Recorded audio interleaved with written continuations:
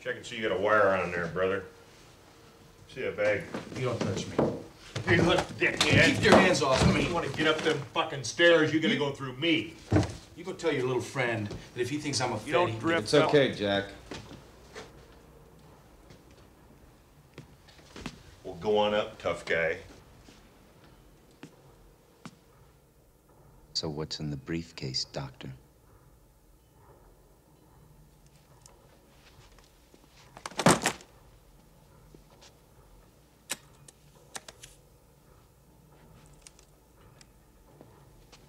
Hey, we're the ones who fronted the 30 grand and agreed to do this on your turf.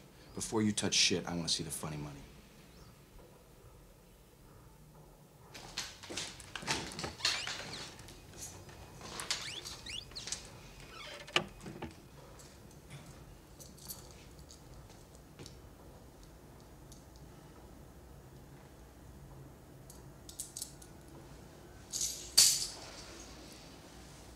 Locker 38.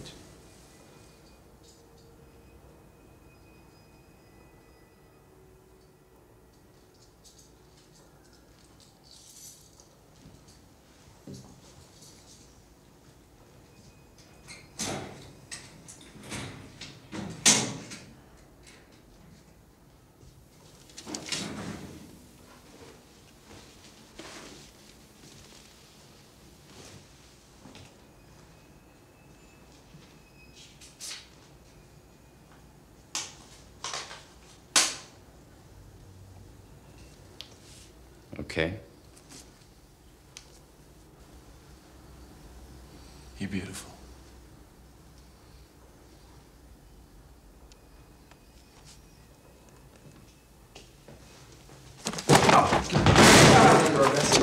Turn around. Right there, asshole. Hands on top of the locker. Fingers together. Go on, grab the top of the fucking locker. That's right, you're under arrest, moron. Go on, cuff the ape. Don't move. How you doing, pal? Huh? This is from Jimmy Hart, from the desert. Remember this? Suck on that for a while. God, if your life had a face, I would punch it. Yeah. Wait, what? Let me ask you something. Why would you make the point of saying someone's not a genius? You think I'm especially not a genius? Veronica, why are you pulling my dick?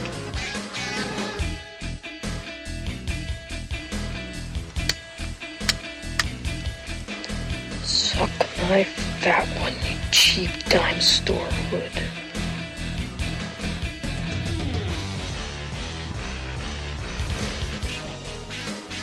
Andy! You goonie!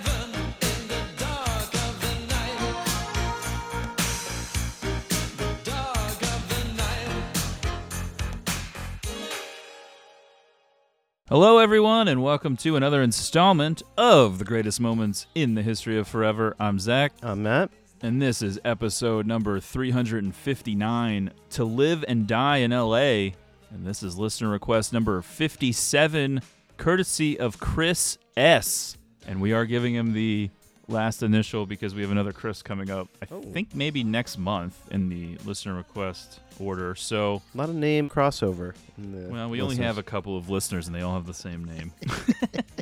One thing the listeners do have in common, they love William Friedkin, and they're in good company. Yeah, it definitely seems like there are certain reoccurring things that pop up in the listener requests, and I would not have thought that Friedkin would be one of those things. But everyone, I No. guess, got excited that we covered Killer Joe a couple of years ago. I think that was the one that did it. Yeah, it's sort of become a William Friedkin podcast, really. Because now we've done Bug and To Live and Die in L.A. and The Exorcist. He's a cool director. It's a wild career and really stylistically unlike any filmmaker that I'm familiar with. Yeah, he's definitely a throwback to a different time. A very, I think, underappreciated filmmaker and an underrated film of his that doesn't really get discussed very much. Wasn't really a monster hit or anything. I know. Well, he makes French Connection, which is definitely like a quintessential 70s crime movie. And then there's this, which doesn't have the acclaim of the French Connection, but I would say very much an 80s to the max crime movie. Right, and not necessarily in the way that Fast Times or Heathers or anything. It's not about the fashion or even the language, but just the grindhouse violence. It feels very influenced by cocaine. Aviators, leather jackets, Collars popped. art. Art and counterfeiting. For some reason, art seemed very big in the 80s. I feel like that was the biggest time for art. It was the 80s and the Renaissance. Yep, and that was it. Before we go much further with To Live and Die in LA, let's remind everyone to follow the show on X/Twitter @GreatestPod. And you can reach us via email, greatestpod@gmail.com, where you can request a movie like Chris. We are now charging $100, although no one has stepped up to pay that amount. We found the market rate. To be fair, though, to ask someone to give you $100 and then also say, we probably aren't going to do this until December is sort of a hard sell. Yeah. See if you can hang around until then. But we do have one spot available. We'll try to get you in by the end of the year. If you have any questions or would like more information, greatestpod@gmail.com. For listener requests, we also have free stickers that we can send to you. And we'd love to hear your anecdotes about movies. We'd love to read emails on the show. We're going to read one from Chris in a minute to tell us a little bit about his relationship with To Live and Die in L.A. But we're also taking your movie reviews, movie experiences, movie memories, anything like that.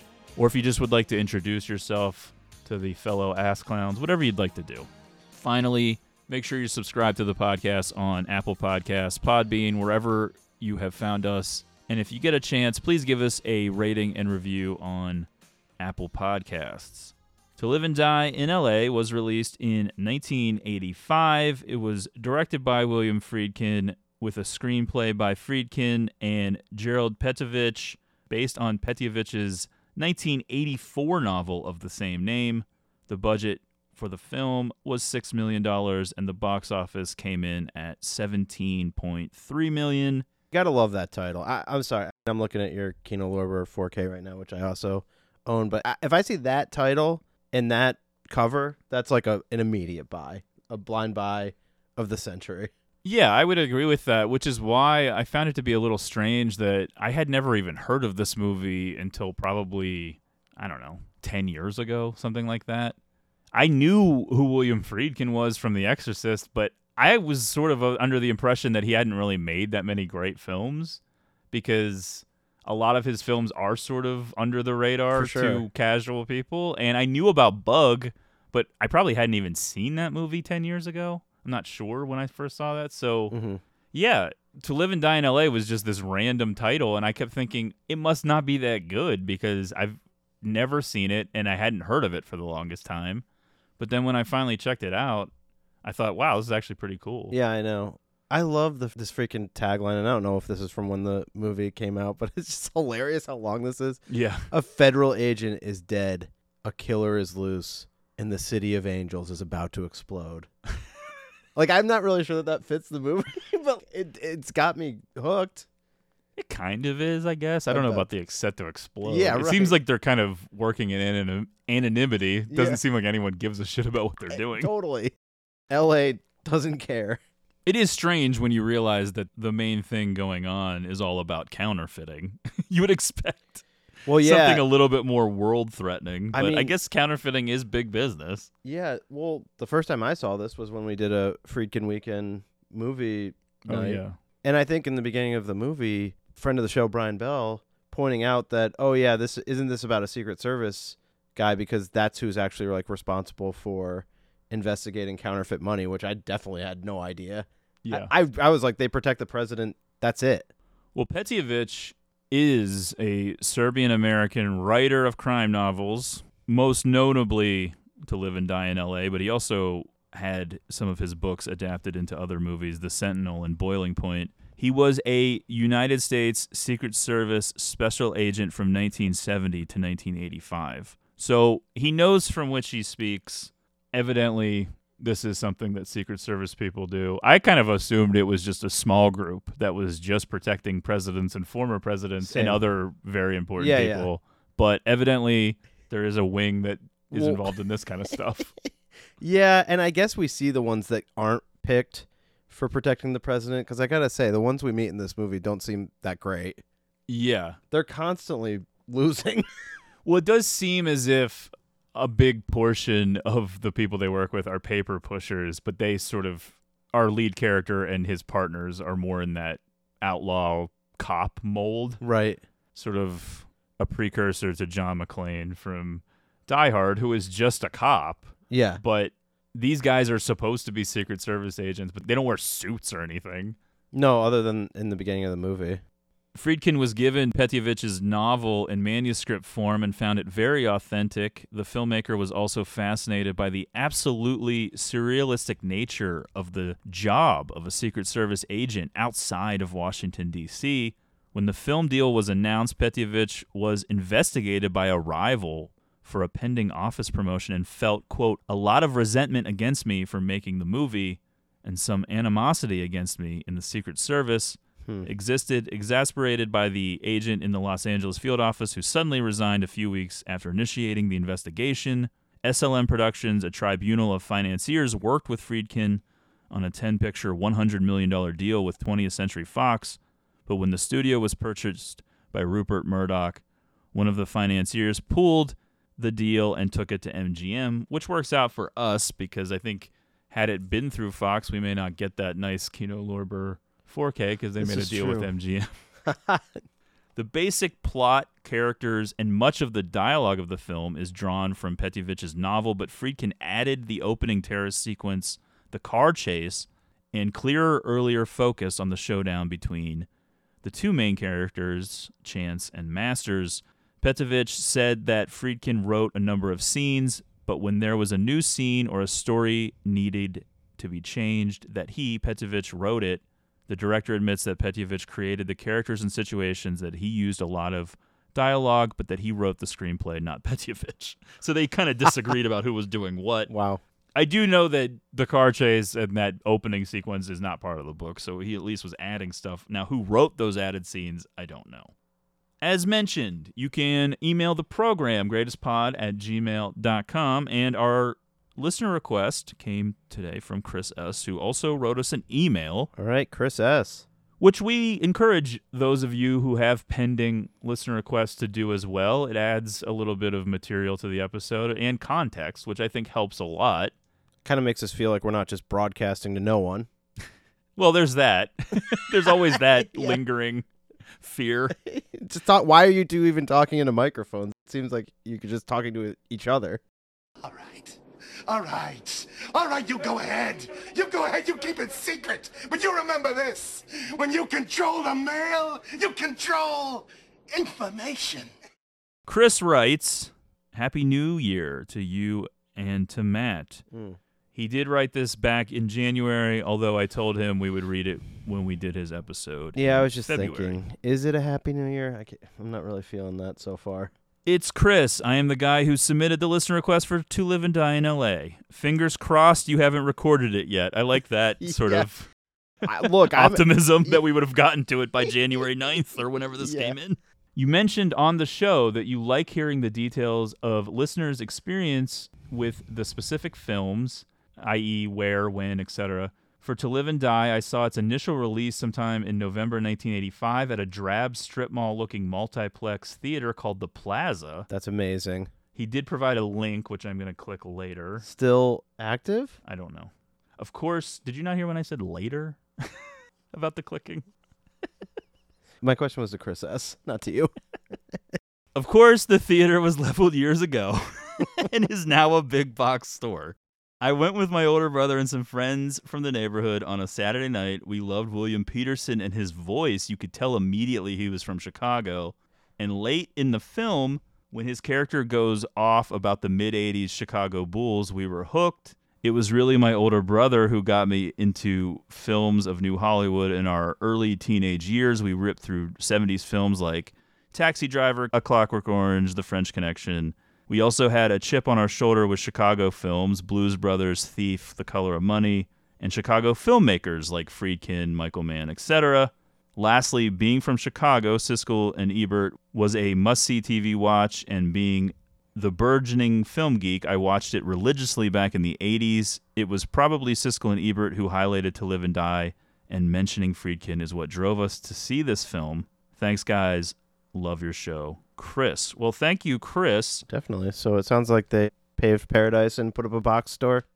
Well, that's most of America. Yeah. Ebert gave To Live and Die in L.A. 4 out of 4 stars. He loved it. So Wow. I would imagine his glowing review probably got you into the theater. I'm a little bit younger. I was turning 2 when this movie came out. So, no, I did not see this in the theater. I was not alive. Yeah. Matt wasn't even born yet. So you've predated us a little bit, but I can't help but be a little jealous. I know. would love to go to a drab multiplex at a strip mall to see To Live and Die in L.A. I was just thinking, Matt wasn't even alive yet. What a time that was for everyone in the world. I know. What a time for this podcast. Yeah. There's so much hope ahead of us back then. Before we even were going to jump into the plot, I just wrote, this movie is really fucking cool and underrated. Definitely. That was my summation to kick us off, to get us into it. Yeah, I love the locations. And these bars that they're at, like down by the shore. Yeah, it's a lot of industrial area of Los Angeles, factories, refineries, warehouses. It's very similar looking to some of the places that was in Savage Streets. That is true. It's definitely like the dark corners of LA. Yeah. It's not a very like glorified Los Angeles. The film opens with a foiled assassination attempt on President Reagan. Secret Service agents Richard Chance, played by William Peterson. We just did Manhunter, and we did Thief not that long ago, it feels like. And it does seem like we're kind of turning into a William Peterson retrospective now, after years ago making that joke about Mickey Rourke, of all people. But we go on these weird runs sometimes with the show. Well, he was having a moment during this slice of time. His partner's name is Jimmy Hart, like the wrestling manager. I was like, the mouth of the South, Jimmy Hart out here. He's got his megaphone. He's played by Michael Green, and they are the heroes of the night. Basically, they're playing poker, waiting for Reagan to make a speech. They're in some hotel, and I think it's a shift change or something, and Chance notices a suspicious-looking guy pretending to be a waiter. There's no food on the room service tray, and he realizes that this guy's going to be a terrorist. One thing about this character, and maybe what William Peterson is also bringing to the character, is he is just ready to go. Yeah, he definitely is a live wire. Very similar to his performances in other films. Yeah. Kind of like Michael Manhunter. Douglas in the 80s, too. It feels like he could be ripping his shirt open at any time, throwing somebody up against the wall. Just a lot of passion and everything. For sure. By the way, I wanted to clarify that. I realize that Peterson's part in Thief is very small, and some people may not remember he's actually in it. Yeah. But I associate him now with all the Chicago stuff. You can definitely group these movies together. Like, I think Thief is part of that universe. Well, yeah, we'll get into that, too, because there's a long-standing rumor that Michael Mann sued Friedkin over this movie because of its similarity to Miami Vice, but that is actually not true. But a lot of people believe it, and I think I probably said that on some previous episode or something. It sounds familiar. But I don't think it actually ever happened. Friedkin had a $6 million budget to work with, while the cast and crew worked for relatively low salaries. As a result, he realized that the film would have no movie stars in it. William Peterson was acting in Canada when he was asked to fly to New York City and meet with the director. Half a page into his reading, Friedkin told him he had the part. The actor was drawn to the character of Chance as someone who had a badge and a gun, and how it not only made him above the law, but also above life and death in his head. The actor found the experience of being this character and making the film amazing and intoxicating. Gary Sinise was close to getting the part, and when he didn't, he was the one that suggested Peterson to Friedkin. Since this was 1985-ish, probably 84 when they were casting, of course, Harrison Ford, Richard Gere, Jeff Bridges, all considered, but they would have been asking probably for way too much money for this type of movie. I could have seen Gary Sinise in like the Vukovich role, which ends up being a nobody. How dare you? Pankow, he's from Mad About You. All the seasons. That's true. Including the reboot. He did have a big Mad About You run. Well, he was just Peterson's friend. Yeah. And Peterson was like, how about this guy? And Yeah. Friedkin was like, I don't care. What? I don't think Friedkin was worried about the actors that much. He's like, what do we got to pay him? If it's next to nothing, hired. They just showed him a picture of Pankow's hairline. He was like, yeah, you'll work for nothing. He looks like a regular guy. As I said, there's a lot of similarities to Miami Vice, and I think the character that Peterson's playing is very similar to Manhunter, which had not come out yet.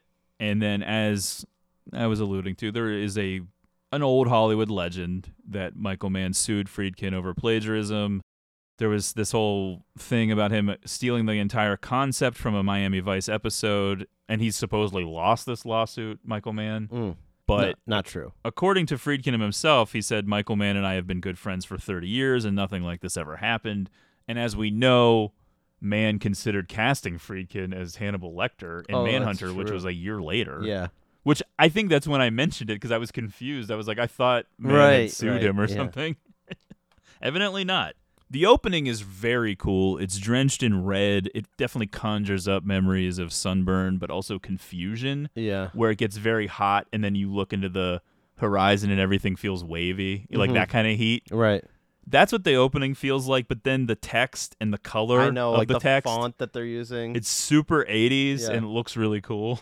There's definitely like some 80s jams bumping through most of the movie, too. Well, most of the songs are Wang Chung. Right. Which is perfect. Yep. We'll get into that in a second. But the cinematographer, Robbie Mueller, who shot Paris, Texas the year before, longtime collaborator with not only Wim Wenders, but Lars von Trier. He shot Breaking the Waves and some of that stuff. Oh, yeah. Legendary. And the movie looks incredible. Definitely. According to Friedkin, the main reason he chose Wang Chung to compose the soundtrack was because the band, quote, stands out from the rest of contemporary music. What they finally recorded has not only enhanced the film, it has given it a deeper, more powerful dimension.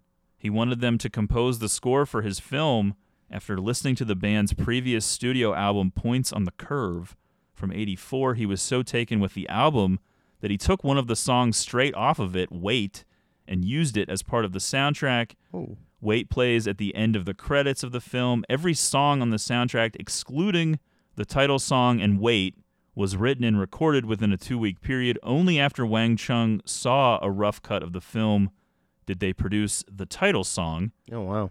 Friedkin had specifically asked them not to do a song titled To Live and Die in L.A. because he thought it would be too cheesy, but they did it anyway and then played it for him. He, of course, loved it because it is the defining song of the movie.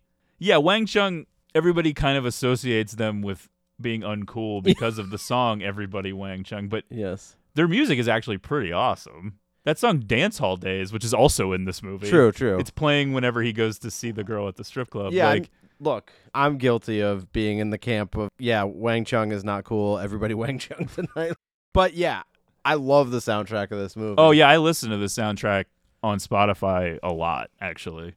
At one point, they were trying to get Miles Davis to do the soundtrack.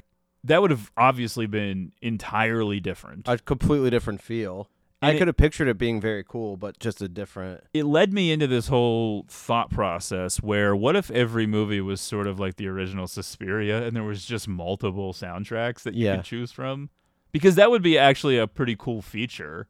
To be like, oh yeah, we're releasing To Live and Die in L.A. in 2 different versions. There's a Wang Chung version and a Miles Davis version, and they feel completely different. Miles Davis, it all of a sudden feels like a lot more noir or something.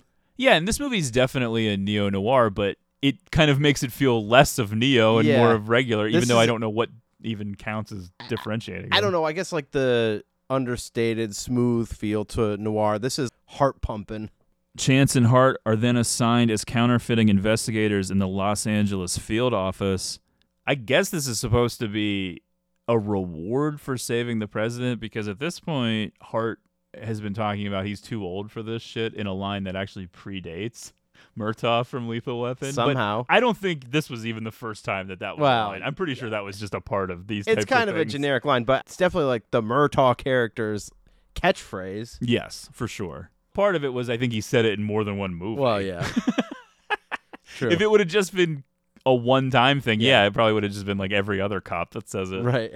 But yeah, I would assume that outside of the film To Live and Die in L.A., counterfeiting operations are probably safer to take down than defending the president's life from would-be assassins. Sure. I would think that this is supposed to be the comfy ride off into the sunset for Hart, who only has a few days left on the job, evidently. I know. Literally riding off into the sunset. Of Yeah. course, you know what's going to happen to him. Totally. Chance, we're going to learn soon enough, has a reputation for reckless, impulsive behavior. Right off the bat, you have that really odd bungee jumping scene, which out of context, you're wondering what even is the point. But then you realize it is a little indication as to just who this guy is. It lets you know about his whole life. He sort of fits into like the Point Break universe, where everything's He is about he is a little bit adrenaline. of a thrill seeker, Yeah. but it's more than just chasing thrills. It's that he doesn't think that he can ever be slowed down, stopped, killed, arrested, whatever. He can do whatever he wants and get away with it. So it's a weird mix of the impulsive with also the reckless, with also the thrill seeking. Yes. But he also has a badge and a gun. And I is- like that he's a gross character. Yeah. But you don't even realize that until you're 45 minutes, an hour in. You're like, this guy's actually really shitty. No, I know. It is weird, too. The whole Secret Service thing is weird because that is in your face in the beginning of the movie, but as it goes on, I forget that, and I just start thinking of LAPD or regular-ass cops. They certainly act like regular cops, and a lot of the scenes with the superiors and things of that nature and their coworkers feel like a police station. Yeah, Although yeah. there are no uniformed True, police true. or anything. So there are subtle differences, but it feels very familiar to your standard cop movie. Right. Right down to the bozo guy in charge of them. I don't want to say lieutenant or something, because I don't know what rank he actually would be in the Right. Secret Service, but their boss, who's sort of an idiot, played by Robert Downey. Yeah. Senior. Yeah. I think Robert Downey Jr. was on the set of Less Than Zero at this point.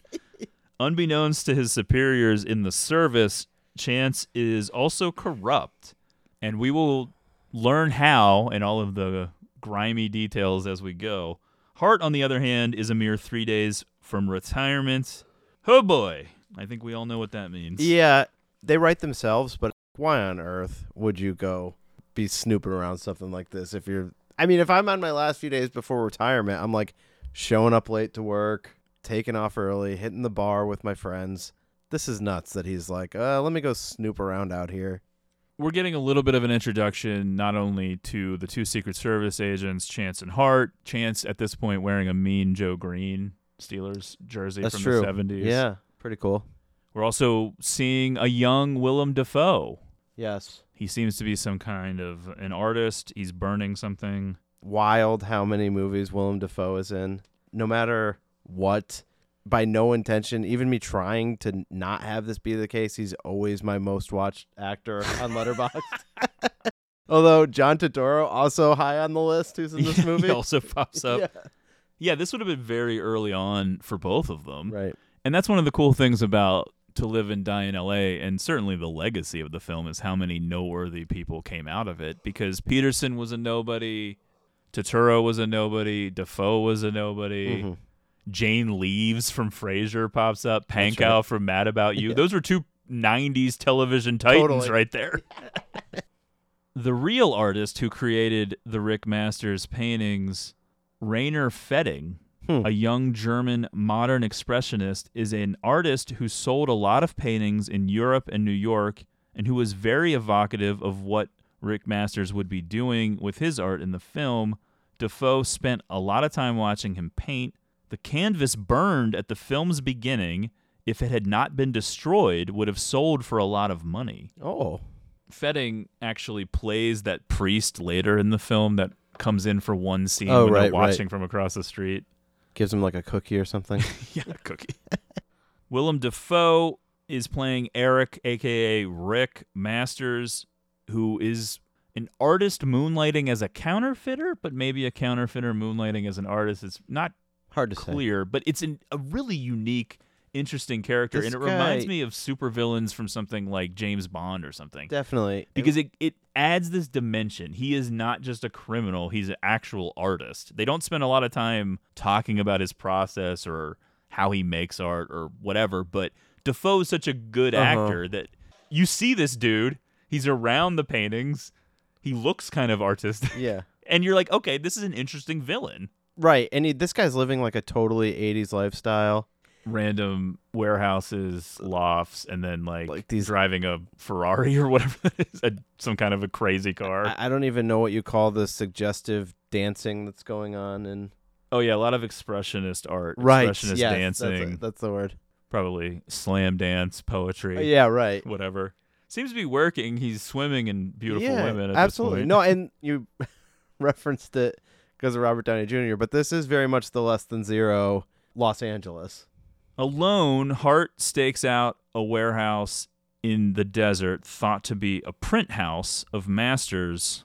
The way that the movie lays this scene out for us, it feels like a fake out because we're watching Masters driving away from this place, but evidently we're not watching everything in one linear time. Right, in chronological order. Big mistake by Hart as he shows up and he ends up getting blown away by Masters and his bodyguard Jack.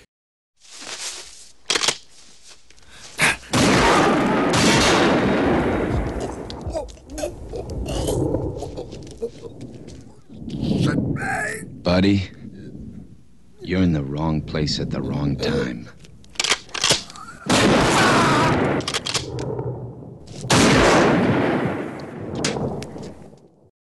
The violence in this movie is crazy. I was comparing it a lot to Grindhouse level. Yeah, for sure. You see people getting shot in the face and the camera doesn't pull away. Yeah.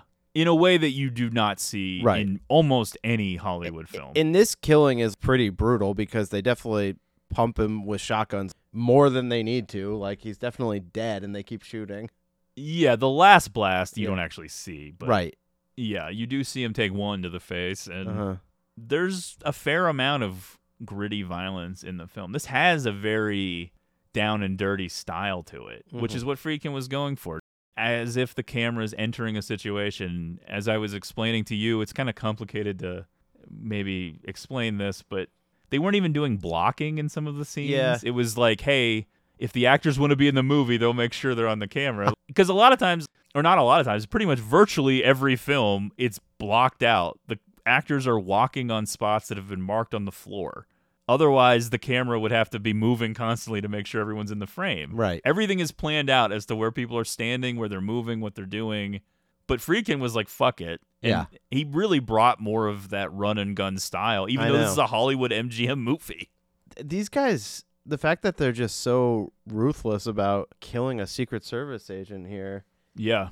gives you a little insight as to the villains we're dealing with, but it's also like, I don't know, ballistics reports not as big of a thing. Like, Well, they're probably stolen weapons, Yeah, and yeah. that's a warehouse they're never going to come back to, True. and et cetera, et cetera.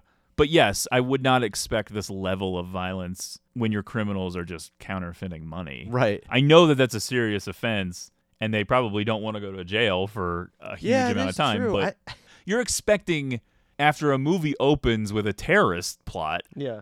and there's going to be crazy violence and chases and shootouts, you kind of think the villains are going for more than just counterfeiting money. But that's what kind of makes it unique. Totally. 100% agree. Because that grounds it in reality. There are Right. people out there who are always cheating the system. I know counterfeiting money is way harder now than it was in the 80s, but that is very true life. And this guy just happens to be a guy who's like, oh, I'm not going to prison, so of course I'm going to kill this guy. We're going to show you him taking a shotgun blast to the face. Absolutely. A big part of this film and a lot of the lore and legend that surrounds it is the counterfeiting of the money and how accurate it is. Friedkin was obsessed with authenticity, a huge dedication to authenticity in this film in a way that almost proved to be kind of dangerous because it was working as sort of a how-to. for people who at least knew some of the basics. If you didn't know anything, I don't know there's enough there to start from zero. But filling in the blanks for yeah. people. It's like, oh. During the opening, when Masters is printing money, the film crew was actually creating real counterfeit bills. Wow. A convicted counterfeiter was on set showing them how it's done. That's dedication to filmmaking. They were filming out in the desert, and Defoe said that every time a helicopter flew over the building, they were sure it was the police coming to arrest them all. Despite the crew's best efforts, some of the counterfeit bills made for the film did get into circulation. The bill's quality was very, very good, but the Treasury seal on the counterfeits used the letter X, which is not a valid Federal Reserve Bank letter. The Secret Service picked up X bills for quite a while after filming Wrapped. Friedkin, in his memoir, The Friedkin Connection, says that the fake money they made was so good that after some of it had left the set, he eventually heard from the Secret Service and a U.S. attorney. After he avoided a confrontation with them, Friedkin states, when the film came out, there were news stories about people trying to make counterfeit money. After seeing the step-by-step process in our film, I took some of the 20s, those printed on both sides, of course, put them in my wallet and spent them in restaurants, shoe shine parlors, and elsewhere. The money was that good. I like that he put that in his biography. Yeah. I used counterfeit money. That's awesome. At a shoe shine parlor. Well, they're not looking too close. But just Friedkin getting his shoes shined. Yeah, I know. He literally was a guy born in another era. Absolutely. I mean, he was, but he really lived that life. Yeah. Getting his shoes shined. Oh, God. Sometime later, after Chance and a team come across the bloody scene in the desert, the film does morph into a bit of a revenge tale. Yeah, for a while, that's what you think the movie is. Chance proclaims to his new partner, John Vukovich, played by John Pankow, who, as I mentioned, was Peterson's friend, that he will take Masters down no matter what. And the implication there is outside of the law. Yeah. Now, Vukovich is on scene with Chance when they find Hart, and that's sort of our first introduction to him. Yes. Seems like he's just going to be a throwaway side character that you barely meet. Then the next thing, he's sort of inserting himself. He just decides that it kind of seems like he's obsessed with Chance. There is a scene where Robert Downey, I don't know his character name, he tells him, Chance, that he's going to be his new partner. And Chance I know, but I think flips it's out. after that. I think it's after Vukovich shows up and says, "You need a partner." Probably, yeah. First up, Chance and Vukovich bust a man named Carl Cody with counterfeit bills at the airport. Cody's played by John Turturro. Look, this is how this movie works. Stuff happens, and you have to figure it out yourself. Totally. Which is not for everyone. I happen to like it in this movie. It doesn't always work. Sometimes directors go for it, and they can't quite pull it off, and you're just left too confused.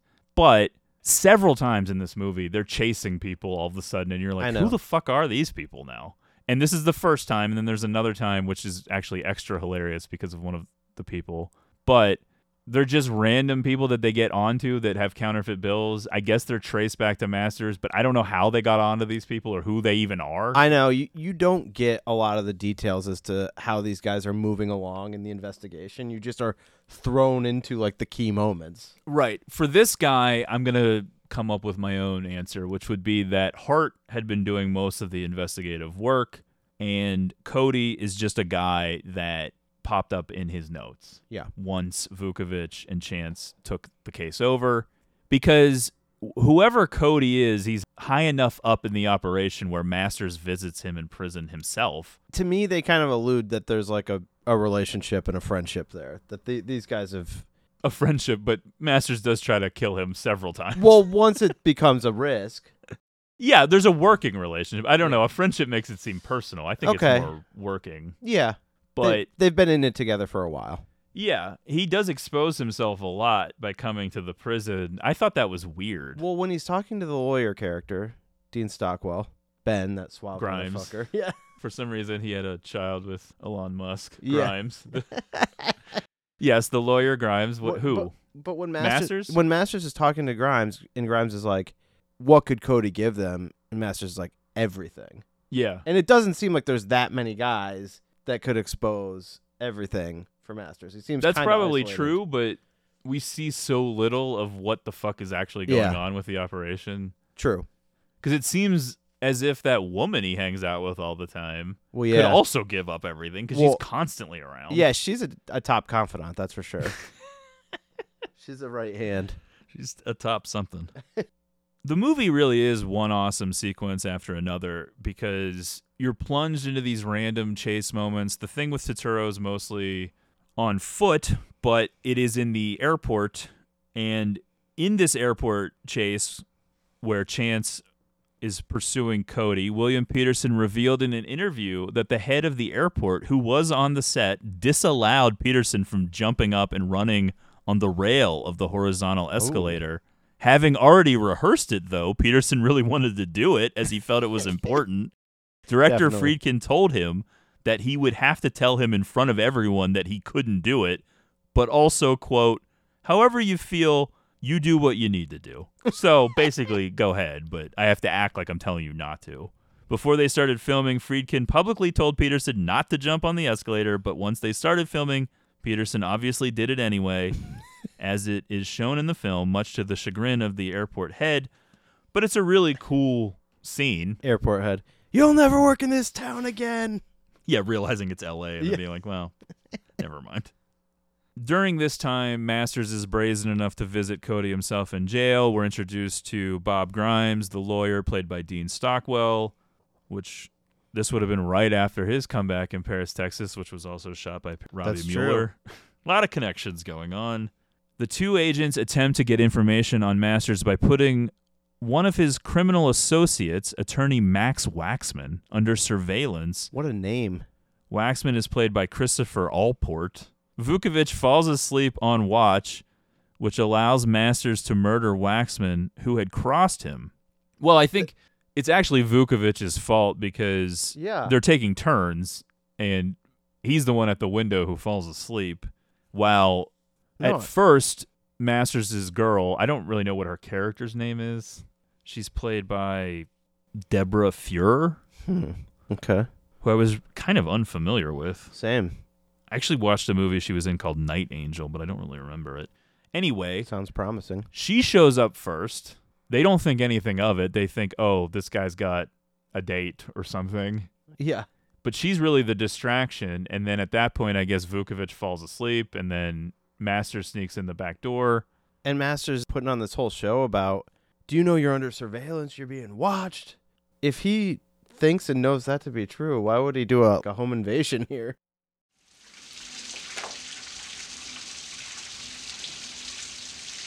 I love the rain. Yeah, it's groovy.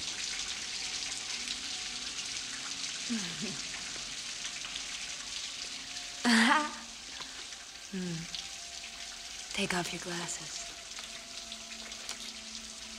Come here.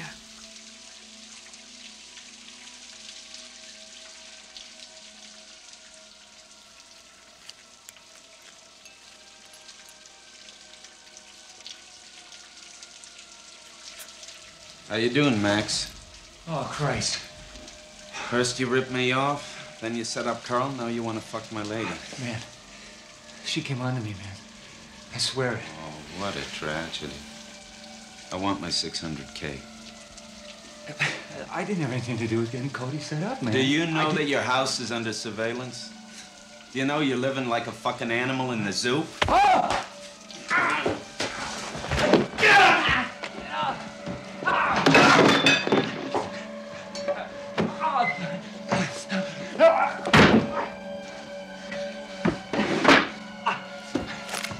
Open up, Max. Make good and we'll be friends again.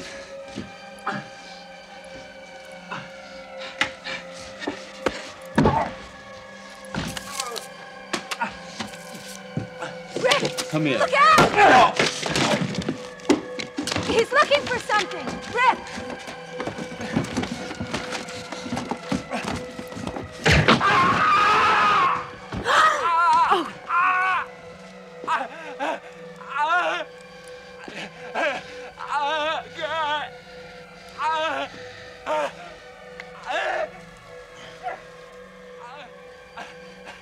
Century Cameroon.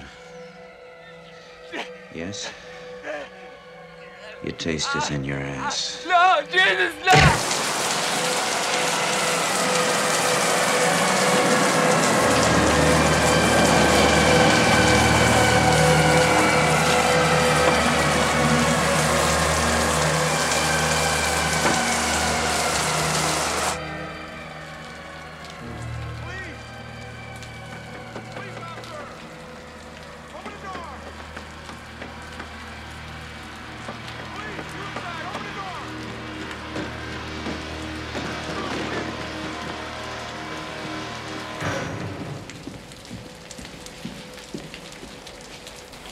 What's going on?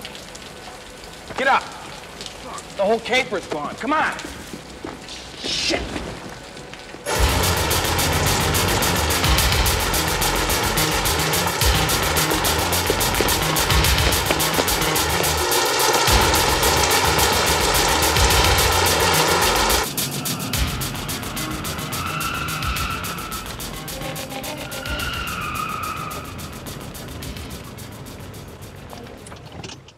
While Vukovich wants to go by the book, Chance becomes increasingly reckless and unethical in pursuit of Masters. He relies on his sexual extortion relationship with parolee informant Ruth for information. This is weird. This relationship is dark. So let's run through this really quick. Please. First, Waxman is killed. Waxman is played by Allport. The girlfriend of Masters is Bianca. That's Deborah Fuhrer. Her friend is Serena. That's Jane Leaves, who I don't believe has any lines, but she's in a couple scenes. It seems like they actually are in love with each other, and Masters is just sort of around. Part of the equation? Yeah. He's the money, I guess. Right. He's the lifestyle, but they kind of dig each other more. And then, I don't know how to say this actress's first name. I apologize. I am a fan of her work because she's in Pet Sematary 2 as well. Darlene Flugel. She plays Ruth. All of the women in this movie are exceptionally beautiful. Well, Not that that's important, but I'll say it. Sure. It should be mentioned. It shouldn't be, but I'll do it anyway. Yeah. I love the surveillance in the rain. I think those shots are unbelievable. The light from the indoors mixing with the outdoors, with the rain in L.A., with that cool-looking house across the street. That's lit really interesting, Waxman's house. I appreciate a villain willing to do it himself, to get his hands dirty, and that's kind of the cool part about Masters showing up to kill Waxman himself. Right. He doesn't have a huge crew. It's mostly this girl and then his one henchman. I guess now is as good a time as any to discuss the relationship that Chance has with this woman, Ruth, and this is really the first and biggest indication of what a scumbag Chance actually is. Because to this point, anything that he's done that seems outside the law or a little over the top, you can chalk that up to your standard police movie where a partner's been killed. Nothing too crazy, out of the ordinary. But this is a straight extortion where he holds it over this woman's head, his ability to put her back into prison. How he has that ability, I'm not sure. We don't get that. What she did to get mixed up with a Secret Service agent, she might have been a part of some sort of a ring with counterfeit money. I don't know. Well, there's a limited amount of crimes that it could be. I unfortunately, and I know this is a little bit misogynistic, I kind of thought she was busted for prostitution, but I realized later that's only because of how he treats her and the fact that she works at a strip club. Yeah. Which is not fair on my part, and I realized that that was a gross way of thinking, but come on, they don't really give you a lot. What's wrong with you? Do you want to get any more reviews to calling us sexist? It's something that, thankfully, the more times I've watched the film, the more I've honed in on and realized how uncomfortable this all makes me. Because I think the first time you watch the movie, a lot of this stuff comes at you fast and furious. And you're not really sure what's going on. And you're trying to get your bearings. But and the comfort that he has walking into her house, he just shows up while she's asleep. It makes it seem more intimate than what reality is. Well, that goes along with what Friedkin was going for the film for sure. In the 2003 making of video, Friedkin saying the films that moved him the most are the ones where it looks like the camera was just peeking in while stuff was taking place. He revealed to have asked the actors in reference to a sex scene between Peterson and Flugel to, quote, make it as real as possible, make it real. Peterson, for his part, said Friedkin had all of their trust at all times, so that when he said, look, we're going to do this, we're going to do that, there was no argument against it. Lastly, Flugel, who is no longer with us, at one point said she and Billy Peterson trusted each other to make that choice. Whatever that means. Yeah, really. That's so cryptic. Everybody goes on and on about a movie we did for Greatest October that has the reputation. That's true. Don't Look Now. I don't really know what happened on Don't Look Now, but this seems like it definitely happened. It sounds that way. And Everyone's all three non-committal. principal people just seem to admit it in their own way. And I think it's probably happened on a number of films. Obviously, Monsters Ball gets talked about a lot because it seems like you can pretty much see it happening. But I was expecting, after researching and not having seen this movie in the last 5 seconds, oh, this must be like a longer sex scene than I was remembering. Nope. It cuts away. It's like 4 seconds, Yeah. and you're like, they went all in for that. Now, you do see William Peterson's mostly hard dick, which is fun. And really a great time in 4K. Oh, yeah, for sure. And I have to say that since we know that these are actors and this is actually a consensual moment, so despite the circumstances of the characters and the nature of their relationship, the scene is fucking hot. Is it not? Yeah, it is, yeah. There's just something about Flugel in this movie. The way she carries herself, her house, her situation. You're like, this is hot to me. This is a house I just want to stop by. She just seems cool. She's probably a criminal. I told you I'm only interested in Play-Doh. I was reading about the stars. Talked about how the stars are the eyes of God. I think it's true, don't you? No, I don't. If you had any real balls, you'd jump off that bridge.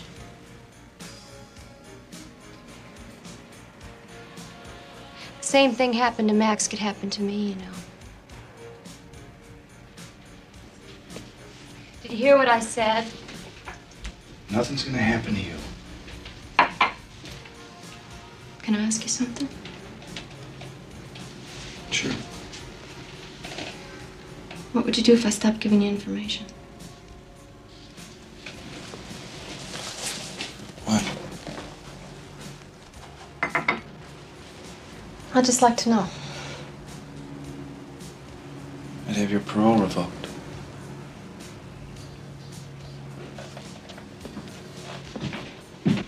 You mean that? You'd do that?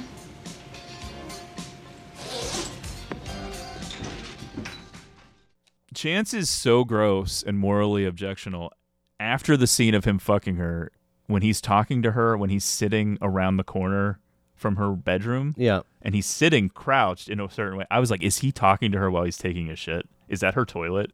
And then you realize it is her toilet, but he's not taking a shit. Right. I think it's her toilet. I don't know. But he wasn't.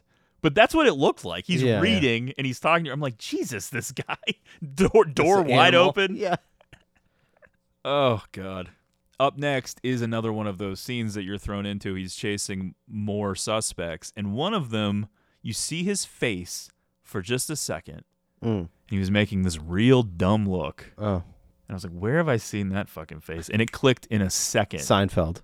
Mox's dad in Varsity Blues. No way. Wow. He's making the same face. Yeah. That was his move, I think, was that face. Because as soon as you see it for that 1 second, it clicks because he's doing the same face all through Varsity Blues. Good Lord. Yeah, That's Thomas a pull. F. Duffy from Varsity Blues as second suspect. It's a confusion that ultimately works for the film. It keeps the viewer on edge. We don't know who these people are. They're obviously involved, but they seem lower on the totem pole than Turturro's character for sure. Masters attempts to have Cody killed in prison, but he still won't flip after the attempt fails. Masters and Jack then get into a whole altercation with this big guy named Jeff Rice, who is the one they hired for the hit. This is all superfluous to the plot, but it all feels very much straight out of Foxy Brown or something. Yeah, very raw, happening very quickly. Violence, it feels exploitation, but it's maybe all blaxploitation because the characters feel like they're out of the 70s. One of the things that's cool about the violence scenes is whether it's from the police or the Secret Service people, whatever, or the criminals, every attempt at doing anything is so sloppy. They never go smooth. Which I imagine is way more realistic. Yeah.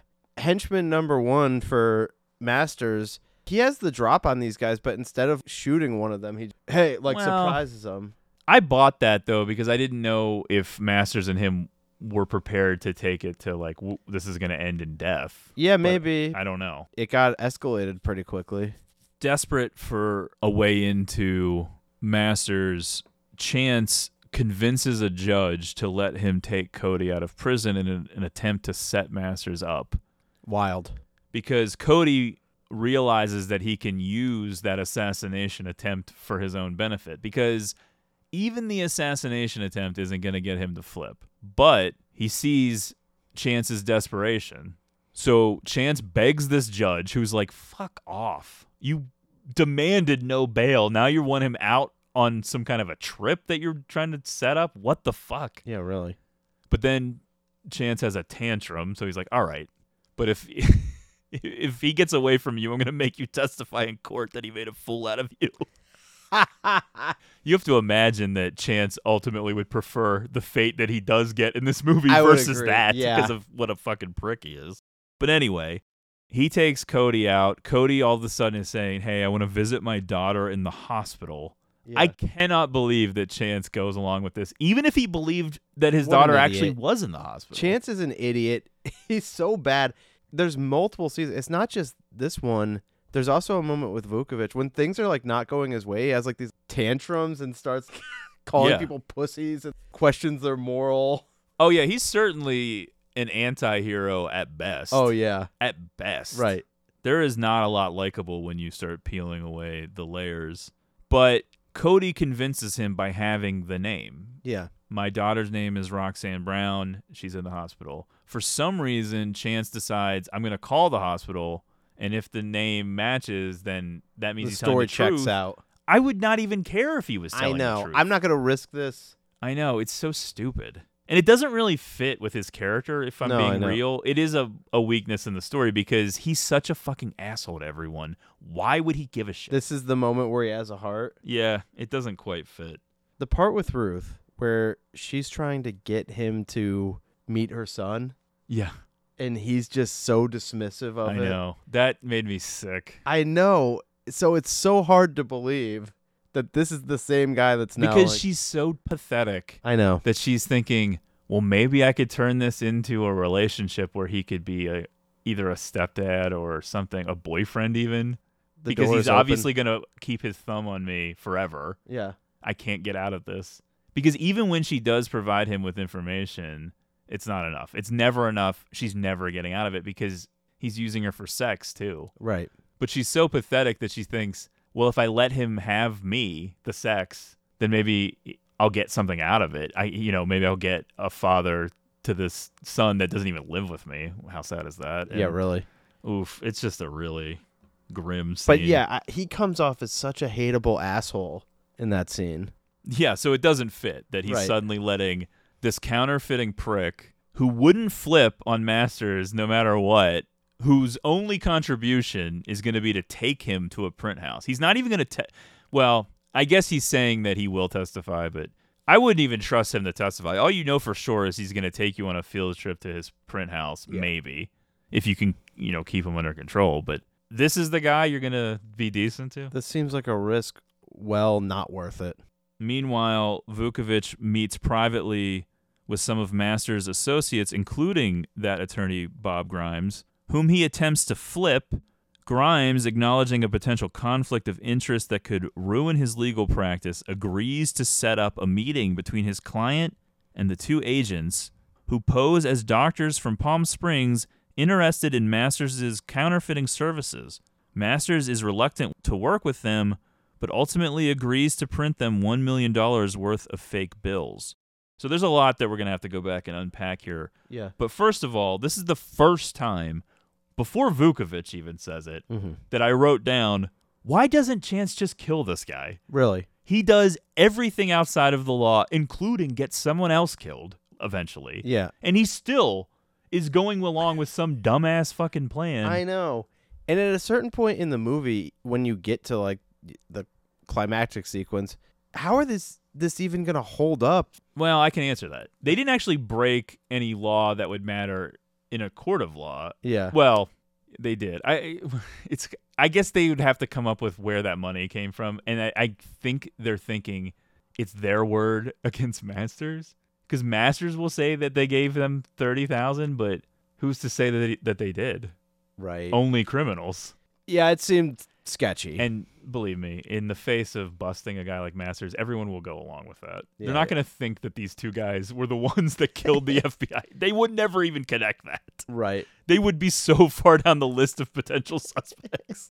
In this moment, when they do the original Masters meet, this is the one time that they've actually thought through the plan, because when Masters' chick goes to check out their car, they've actually like put the tennis rackets in. They've got the paperwork to back up their cover story. Yeah. You would think, based on what we know of these guys, they would have fucked that up too. Now, granted, they said they were from Palm Springs and they don't have tans, which comes up later. True. But Vukovic at the same doesn't time, look like he can tan. it's unclear to me why she has to go out and check their car knowing what we know later. Because by this point, when they go have the meet with Masters, Vukovic has already gone to see Grimes, because Grimes is the one that set this up. Right. But what do we learn at the end of the movie about Grimes?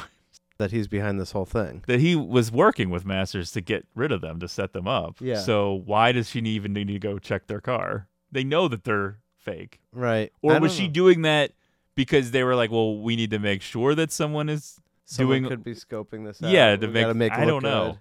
Or maybe Grimes hasn't told him yet. Like, maybe Grimes changes his tune later and Well, decides to work for Masters again. I don't know. You could envision a scenario where Grimes was just setting this up in a win-win situation for him, and he's going to see how whichever it plays out. side Yeah. wins, I'm going to come out on top. Exactly. He's like Mac in Always Sunny. Yeah. In turn, Masters demands $30,000 in front money, which is what we were talking about, which is 3 times the authorized agency limit for buy money. To get the cash, Chance persuades Vukovic to aid him in robbing a man named Thomas Ling, whom Ruth previously told Chance is bringing in $50,000 cash to purchase stolen diamonds. So in addition to asking Chance to play stepdad for a weekend, she also attempts to use information to buy her way out of this arrangement, says this guy's coming in with $50,000 to buy stolen diamonds, but Chance isn't a regular cop. He doesn't really care. Yeah, it's like, what does about that this. case mean to me? It's not fake money. That's all we're investigating. So initially he brushes it off, but now he knows that there's $50,000 of criminal activity money floating around that they could possibly get their hands on. Right. This is a whole other level of nuts now. I think that killing Masters would just be so much easier, and someone like Chance should know how to get away with it. I don't know why this plan suddenly becomes more desirable, which is what Vukovic says. Right. Just kill this guy. Seriously. It does seem like they really overcomplicate this. Chance and Vukovic intercept Ling at Union Station and seize the cash in an industrial area under the 6th Street Viaduct. Ling's cover people follow them, and while observing the robbery, open fire and accidentally kill Ling. Chance and Vukovic try to evade them through the streets, freeways, and even one of the flood control channels before a final escape by going the wrong way on the freeway. This is probably the peak set piece of the movie, and it is super cool. It starts with an abduction at a train station and then a daylight armed robbery. Right. What the fuck are they doing? I know. This is so out of control now. Under a bridge, visible kind of from the I bridge. know. It Not doesn't seem really like they that picked a great concealed. place. But I guess they're trying to just go fast. Most people are driving way up there at Yeah. a high speed. They can just get this and get out. I love the setup, too. When Vukovic and Chance have Ling in the car and they're not quite to that point where they're going to take him out of the car and rob him, the audio drops out a couple times. Yeah. And that really starts priming you for like, okay, shit's really going to go down. Right. For some Right. reason, when that happens in those moments, you're like, uh-oh, something's happening. Yeah. Very reminiscent of the French Connection, the legacy of the chase scenes in that film, which are often considered the peak of chase scenes. Definitely. that legacy hanging over it. Friedkin not wanting to go into that arena again unless he felt like he could top it. Whether he actually tops it or not, I don't know. But certainly this movie doesn't have the reputation of The French Connection, but it is still really fucking cool. Absolutely. And yeah, when we talk about the sloppy violence, when these dudes are shooting at the gang, they accidentally kill the guy that they didn't intend to because a car crashes into the car behind them. Yes. And everything just moves on. So it's one of those moments where you don't put a lot of thought into it, but when you go back and rewatch, you're like, oh yeah, this is kind of weird. The car chase sequence took 6 weeks to shoot. It was the last thing shot, apparently, so that if anything happened to the principal actors, the filmmakers would at least have the bulk of their movie completed without having to replace anybody. They died. Legendary cinematographer Robbie Mueller declined to shoot the car chase because he didn't know how to set up such a scene. He was replaced by second unit cameraman Robert D. Yemen. Can't really blame him. He's more of an artist. This is definitely the technical stuff. How do you set this up and shoot it? It's crazy. Especially with a guy like Friedkin, who you know is flying by the seat of his highly pulled up pants. Maybe not doing everything up to code. It's unique in not only do they go the wrong way up the on-ramp and all of that stuff and the reverse traffic and everything, but it's cops being chased, but they've done the criminal activity. And then later we learn that some of their pursuers eventually will be police officers, right? Which is cool. I've loved going over the train tracks and then that kind of awkward leap into the reservoir. Mm-hmm. And then there's sort of the fake ending because at one point they do get away from those initial two guys. There's a gunshot through the back windshield. The guys who are actual criminals, I believe, who Ling was going to meet. But then they end up in what feels like a complete ambush. And it is confusing. And then ultimately they do have an explanation later. But in the moment, if you did stop to think about it, which obviously you're probably not because it's very exciting, you would be like, who the fuck are these people? What is going on? I would say immediately you feel that way. Even though it is chaos, something feels off about it all. Right. Why is there so much attention on this? There's a ton of cars, and there's a ton of cars shooting at them. Nobody knows what's going on because they're not police or anything. At least we don't believe they are.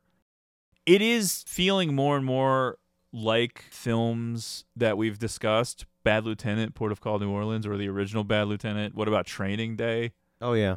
Very reminiscent of Training Day in a sense, at least the second half of the film, because the movie does transition from this revenge tale focusing on Chance to sort of a transformation journey for Vukovich from regular nobody run-of-the-mill nobody generic guy to outlaw cop doing whatever the fuck he wants.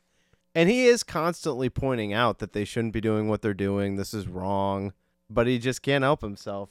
This is his baptism by fire. Yeah. Going up the wrong way onto the off-ramp, and then they're driving the wrong way into traffic. The freeway car chase was filmed with the traffic flowing backwards. While Chance and Vukovich appear to be driving against traffic, they are, in fact, going in the proper direction for the United States. It is the rest of the traffic that's moving on the wrong side of the road. Chance drives on the right side of the road, but the traffic is driving on the left. This was done to increase tension for the audience. It was also done because they wanted to get those smokestacks from the refinery or whatever. They looked really cool or something, for and they wanted to have it shot that certain way. I will say it does give me anxiety watching the whole this thing happen. feels weird too, and there are parts where if you look at it from certain shots, you're like, wait a minute, why is everyone driving on the wrong side of the road? It feels like you're in the UK or something. But unless you were really paying attention to that kind of thing, it kind of flies right by you. It is strange though, and I guess maybe a little bit explained after the fact, but not one on-duty police officer during any of this. This is a long sequence of the movie. It did cross my mind, probably the first time I saw the sequence and in subsequent viewings, that this gets so out of control that it's impossible to believe that more police attention doesn't get drawn. I don't know what it was like in the 80s, so I can't speak to it directly, but definitely by the time I was conscious of police chases, there were helicopters. Yeah. And there are no helicopters involved here, which is why they're able to eventually get away. Right. It reminds me of the old Grand Theft Auto games. Yeah, they were on 5 stars there by the end. The idea for the into traffic car chase first came to Peterson way back on February 25th, 1963, when he fell asleep driving home from a wedding and woke up with cars coming at him and tried to figure out how to put this into a movie. Peterson himself did a lot of the driving, and Pankow's stressed reactions are real, where he was like freaking out. Yeah. Because I could imagine Peterson was just going for it himself. I did one time leaving a concert in high school, took the wrong exit ramp, and got halfway down with traffic coming, and I backed down it. Oh, my God. Yeah, that was pretty nuts. There was a girl from my high school, a lot younger than me, who died in a car accident that way. I don't know what was going on, if there was alcohol or whatever, but it was the same thing. No alcohol here, just the MapQuest days. And if we got on the wrong highway, we weren't going to be able to follow these printed out directions anymore. We were screwed. We were still, at least me, yeah, we were still printing out directions when we went to New Jersey for something that was discussed on this podcast in a very early Give Us a Second. That's true. We had printed directions in 2016 or 17 or whatever that was. No reason for it. I think it was probably just our phones would die from GPS. I don't know. I think it was a safety net for me because I didn't want to have to rely on my phone while I was driving. True. And yes, I could have had you do it, but I don't know. I just had it. But we did actually turn to your phone at one point, and it took us to a random abandoned field an hour away from our final destination. So there was that. That was amazing. Anyway, back to Live and Die in L.A. The next day, the end of their daily briefing includes a bulletin that Ling was actually an undercover FBI agent who was killed while engaging in a sting operation. Only a generic description of the assailants and their vehicle is given. While Chance and Vukovich did not kill Ling, Vukovich is nonetheless consumed by guilt. Yeah, they didn't kill him directly, but I think you're still going to face some charges for that death. I'd say so. While Chance is apathetic and focused solely on getting masters. Apathetic is almost an understatement. He almost violently doesn't care. Who gives a shit? Shut up. Yeah. This is what it's like out here in the Secret Service. He's finally going to get what he wanted here. Unable to persuade Chance to come clean about their role in Ling's death, Vukovich meets with Grimes, who advises him to turn himself in and testify against Chance in exchange for a lighter sentence. Vukovich refuses to implicate his partner. Chance sets up the buy with Masters, who seems to hint that he is aware of the heist. I would say it's unclear if he's aware of the heist, but he does make a cryptic comment that I think is supposed to fuck with Chance a little bit. But if he was a little too specific, I think that Chance would back out of this immediately. He would know something was up. You're not wired, are you?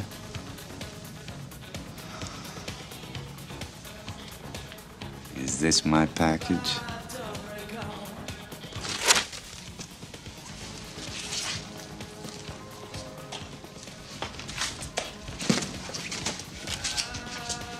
Look okay?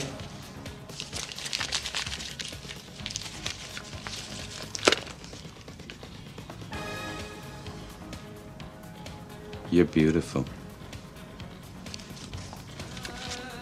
When do I get delivered? How about Friday night? If I don't hear from you by Friday, I'm coming back to get this. It's understandable. Oh, Mr. Jessup? Like your work?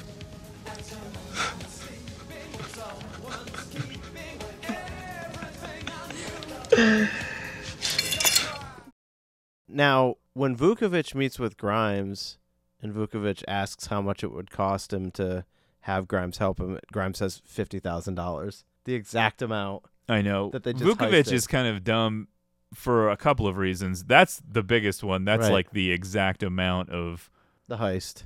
Mr. Ramsey's bonus being in the fake ransom note for John Benet Ramsey. It's the exact amount for some reason. The second reason is this guy who, for some reason, has decided to help them set up his client is now abandoning that life-threatening plan, because let's face it, he knows Masters is a murderer. So Right.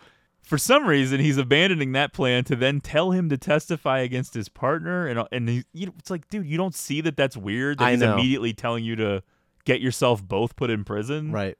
As if that could be an easy way to just get rid of both of you. Because no matter what, good luck ever getting a conviction on Masters based on anything that was ever tied to those two. No if they go kidding. to prison, that you'd have to start in a whole new investigation with brand new people from scratch, because it would I know. always get corrupted or tossed out because of their involvement now. So of course, Grimes, who's really working for Masters the whole time, is thinking, oh, well, yeah, just testify against him. He'll go away for life, probably. Yeah, right. Because he's going to get charged with murder. They abducted that guy. And I don't think that when Grimes is telling him he's only going to have to go for a year and a half, I don't think so. You might get a lighter sentence for testifying against him. And yeah, it can't be too crazy, because if it's too crazy, he might not testify. But yeah, I don't think he's getting a year and a half. They are going to get charged with murder. Right. It's not going to be first degree, but it's them abducting the guy that got him results killed. in it, yeah. And it's a federal agent. Exactly. Yeah. These guys are in over their heads. Vukovic thinks that he's somehow only going to get fired or something, and that will be it. But even Vukovic's willingness to believe Grimes. I know, that's what I mean. He's just so naive. Yeah. Why would you trust this guy at all? First He's of all, a known criminal lawyer. Yeah, who's going to turn over his client to you? A guy who's just a counterfeiter? I know. That's too much. Not a guy who's murdered children. Right. A counterfeiter. He's like, oh, I don't like what Masters is up to. It's actually an ingenious way to eliminate the people investigating a I guy. know. Granted, your lawyer has to be that much of a criminal too, but True. The only explanation I can come up with for Vukovic's naivete in this moment would be desperation. He feels that much exposed by what Chance has gotten him into that he's just panicked now. He's blinded by it. But in truth, we know that he was already trusting Grimes because they're getting associated with this whole Masters deal, which is It seems crazy after one meeting at a bar with Grimes that... Yeah, I guess it's just a way to have a movie to make it smoother. Friedkin filmed but did not include a scene in which Vukovic, nearing the breaking point prior to the final showdown with Masters, desperately tries to reconcile with his ex-wife. This deleted scene is found on the special edition DVD, along with an interview with Friedkin, who says he doesn't remember why he cut it, but now regrets doing so. And I agree, because the movie has shifted already. The audience may not have picked up on it, especially the first time watching it, but we've gone from Chance being the lead to Vukovic, and Vukovic's transformation is now the main story. He's been sucked into a world that he was not prepared for, and how is he going to adapt to it? And I think having that scene of him freaking out and trying to reconcile with his ex-wife, it just would have fit perfectly. I know. It would have clued the audience in that, That he there's been a feels like switch the here. lead now. Right. Because that memory of Jimmy Hart getting killed is a million miles away. Absolutely. We do not give a shit about that revenge anymore. Yep. And it's mostly Chance's fault that Right. we don't, because he's insane. Chance and Vukovic meet with Masters for the exchange. After inspecting the counterfeit million, the agents attempt to arrest Masters and Jack, but Jack pulls a shotgun. Jack and Chance fatally shoot each other as Masters escapes. This is wild. Yeah. And I guess we weren't recording yet, but you were saying off mic that it's so out of nowhere and unexpected, because there really doesn't feel like a lot of tension right before it. There's no film techniques being used here that build tension. It's very cold. It's very run-of-the-mill. Things are just moving along. And it is, again, an extremely bloody, violent death. And it is the lead character, or so we thought, getting blasted in the face Right. on camera. Boom. And the more you watch the movie, the more you understand what's happening and understand what's happening with Vukovic specifically. But certainly the first time you watch this and you're invested in this character, you're like, what the fuck? Yeah. It feels like a gut punch. Especially when you realize that the main villain Masters has slipped away, so we haven't even got to the final showdown, and this wasn't even it. So it's not, it's ending on a downbeat. The downbeat is 20 minutes before the ending. So under this was all part of the Rick Masters master plan. Yeah. What exactly was supposed to happen in this exchange? I guess they thought that they could get the jump on them faster. Okay. But yeah, they did kind of wait a little bit, and I'm not really sure. Yeah. You do wonder if some of the twists and turns at the end weren't exactly well thought out all the way through, or plotted all the way throughout, but it's nothing terrible. No. Yeah, if they are aware the whole time of what's going on, then you would think they would know to get the jump on them faster. Right. Or why even bother? Why meet with these guys? Just keep. Why not just kill them? Yeah. Because isn't that what you're gonna do? Right. In the end, it is weird. I'm not really sure when Grimes told them. Maybe Grimes didn't tip them off till later, and this wasn't a master plan. It's kind of hard to tell. I know, that's the thing. I think you could get away with explaining both. It's open-ended enough. But either way, Chance is dead. Yeah. The script originally called for Vukovich to die in the locker room shootout. At the last minute, Friedkin and Pechovich decided to change the story, having Chance die instead, and later showing Vukovich taking on some of Chance's characteristics. Their reasoning was that no one would ever expect the hero, even an anti-hero, to die before the climactic showdown. MGM was nervous about this and asked Friedkin to shoot a different ending. Friedkin shot an alternate take of the locker room shootout in which Chance is hit in the belly instead of the head, and he shot an alternate ending which had Chance and Vukovich being transferred to a remote station outside Anchorage, Alaska. A lot of counterfeiting in Anchorage. Yeah, that's fun. Although the crew went as far as adding credits to this alternate ending, Friedkin hated this ending and insisted on the original. The alternate ending is found on the special edition DVD. He did screen that original ending at least once. I know that, but he always hated it. I think he always deep down intended to go back to this one. Mm-hmm. Even though the joke of Secret Service agents being stationed in Alaska is kind of funny, it would be really dumb and not fit the movie at all. Yeah, totally. That would feel like something out of a movie starring Dan Aykroyd or something. Yeah. Like a visual An gag. 80s comedy. Did they fly to Alaska and actually shoot something? Probably not. So it probably looked cheesy. I don't know. There is an edited and significantly shortened version of this film with a shrunken screen size and low resolution that was shown on television. In the credits for that version, William Friedkin's name for director and screenplay was changed to Jackson 4.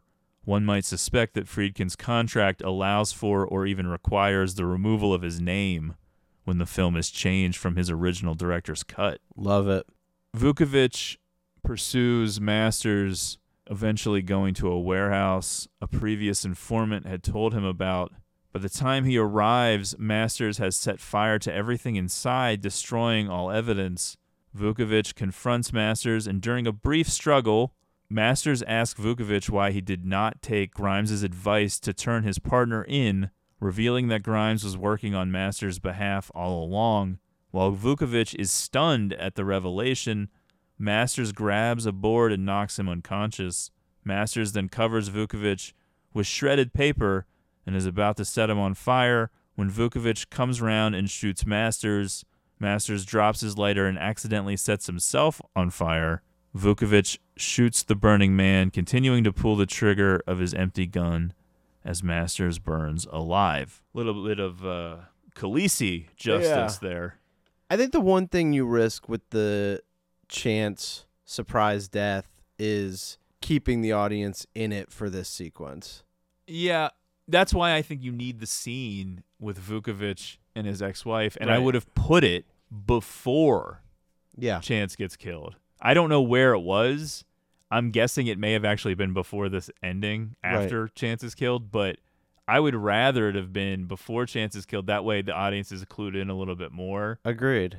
Because I think the more times you watch it, you can understand the shift. Absolutely. But yeah, mainstream audiences, I'm not trying to do normies, but you know, your regular people who aren't going to obsess over this bullshit, which They are better off, believe me. Rightfully so. You shouldn't.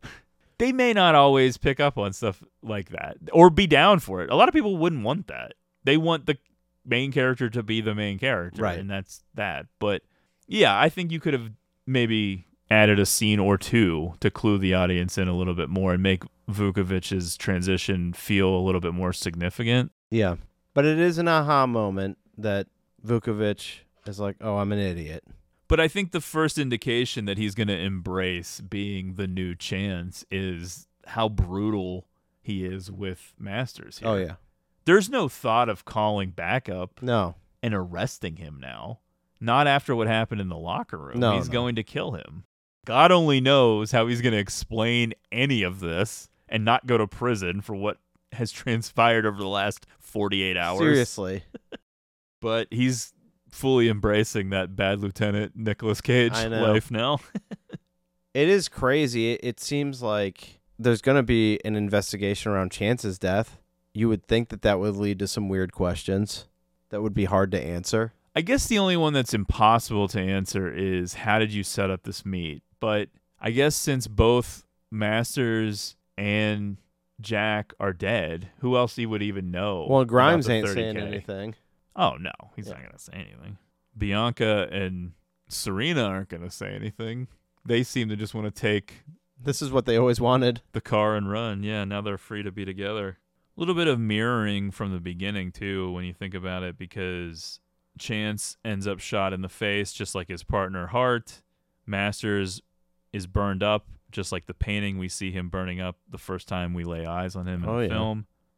Dressed more casually, Vukovic visits Ruth. As she packs up to leave Los Angeles, he mentions Chance's death, suggesting she had known all along that Ling was an FBI agent and she had played Chance, hoping for an escape. Mm-hmm. He knows Chance left her with the remaining cash, which the agency now wants back, but Ruth says she needed it to pay debts. Vukovic declares that Ruth is now working for him, turning into the same whatever-it-takes agent that Chance had been, and stopping her efforts to escape her shady life.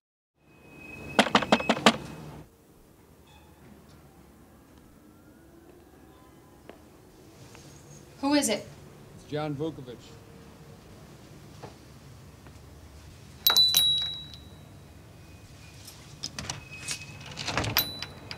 What do you want? Chance was my partner. I know who you are. What do you want? Did you know he was dead? I'm busy now. Open it.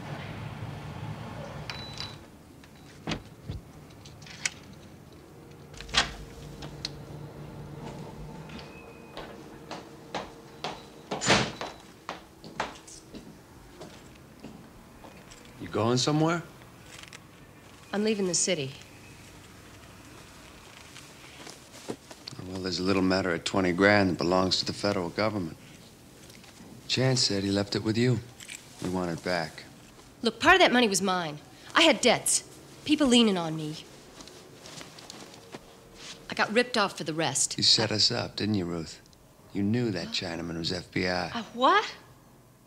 Are you crazy? Come on, don't shine me on. If you're gonna start by bullshitting me, we're gonna get off to a very bad relationship. What are you talking about? You're working for me now.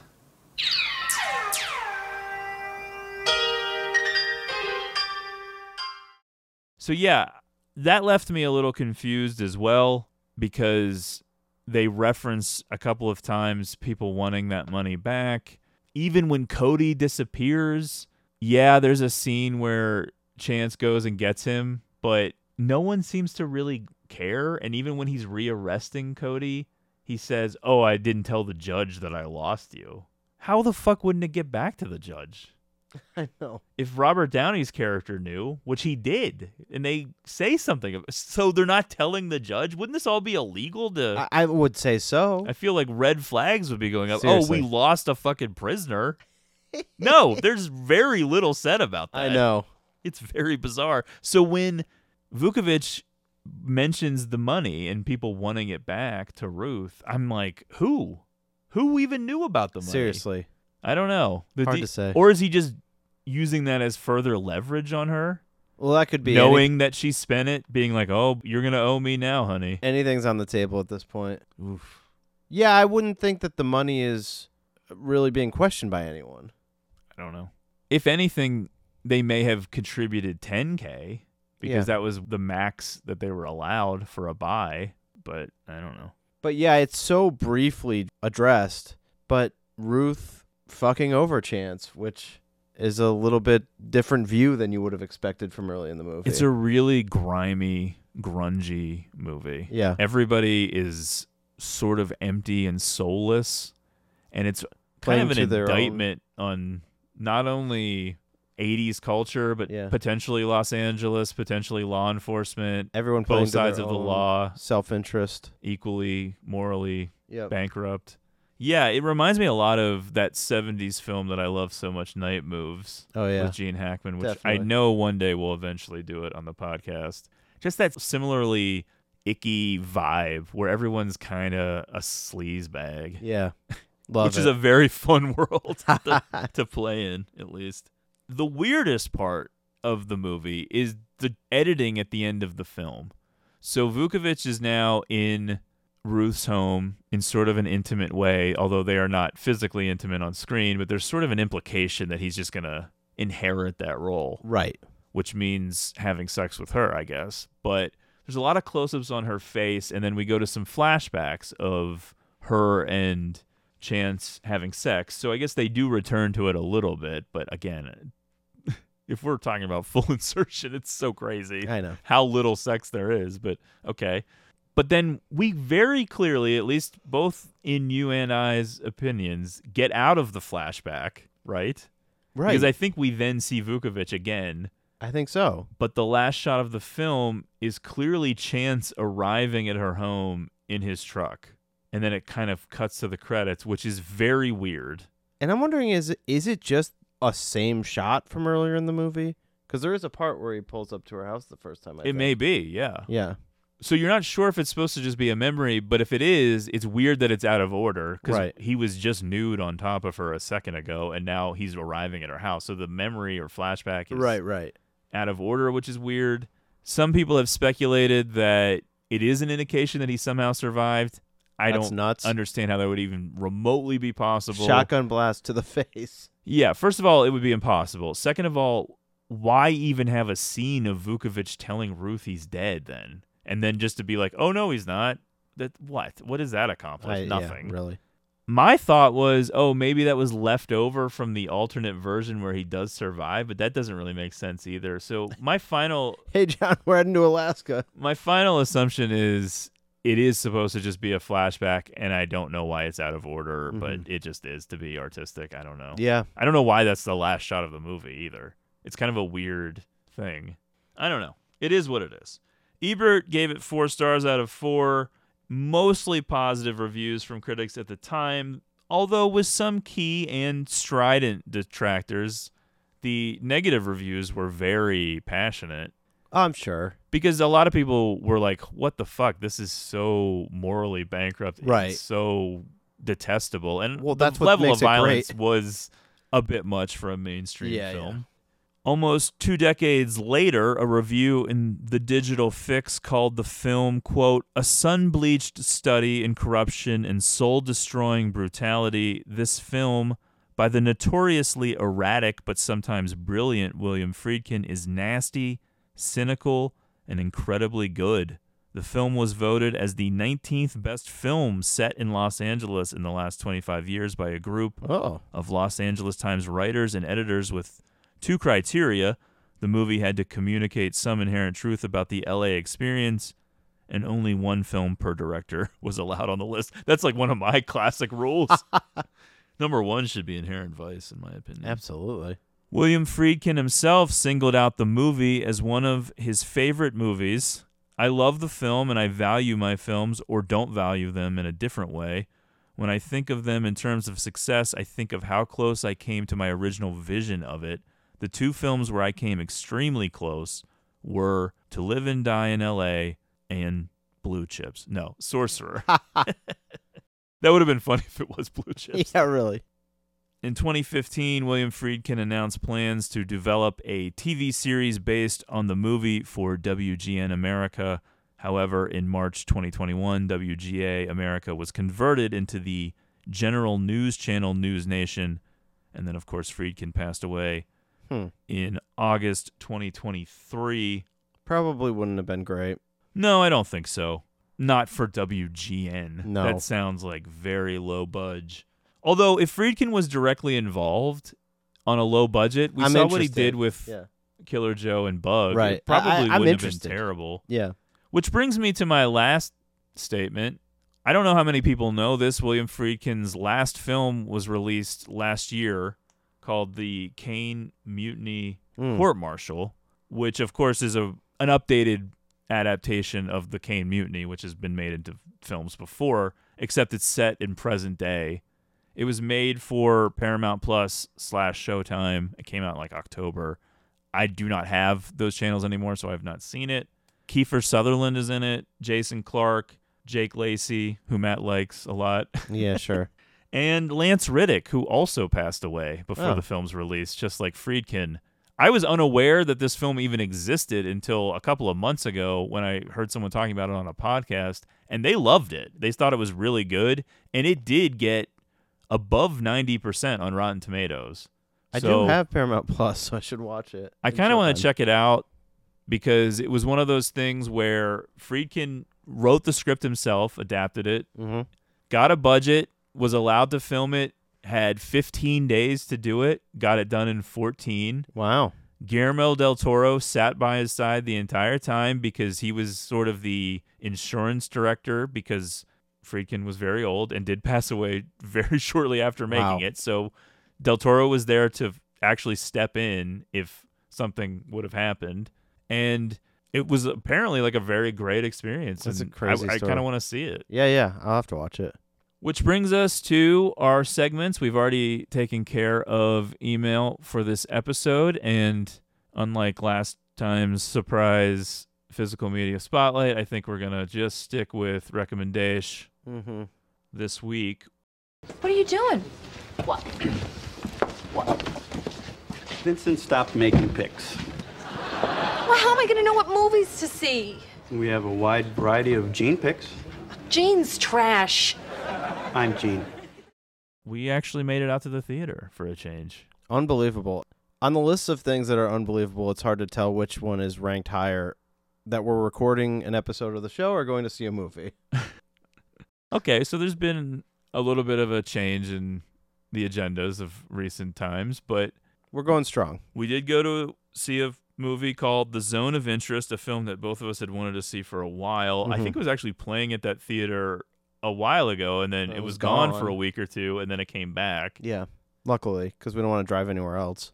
Right, yeah. I think if it wasn't playing there, then it would have had to have waited till streaming or something, which most films do these days for me. Anyway, directed by Jonathan Glazer, correct? Yeah. For some reason, there's a couple other Glazers out there, Mitch, whoever, so I kind of panicked for a second. And yes, Jonathan only really has a film every, 5, 6, 7, sometimes 10 years. His last film was Under the Skin, which was one of our very first episodes. Not a strong one, but an early one. A movie that maybe one day we'll do again for a revisited, although I don't think we have any immediate plans for that. No. Anyway, this film I didn't really know much about. I knew it had something to do with the Holocaust, although it was going to be done from a perspective where you didn't really see anything too graphic directly or anything like that. None of the people in the film are actors you would rarely know or anything like that. I think they're all foreign to America, at least. Obviously, they're local somewhere. Probably all German for the most part. It got nominated for Best Picture. And obviously the reviews were through the roof, so I was anxious to see it. I don't really know what Matt's reaction was to it. I was, at first, annoyed. Okay. And I'll tell you why. But wait. I'm waiting. I thought, okay, well, I get the point of this movie. Yeah. But couldn't this have just been done with a sentence? Or maybe a paragraph? You know, do I need to see a whole movie of this? But then 5 minutes go by, 10 minutes go by, 15 minutes, 30 minutes, 45 minutes, and then the things keep piling up and piling up and piling up, and then you realize you're kind of going crazy and crazy and crazy, and the audio keeps getting worse. You keep hearing things, and then you realize the child is hearing things, and it just keeps going and going and going.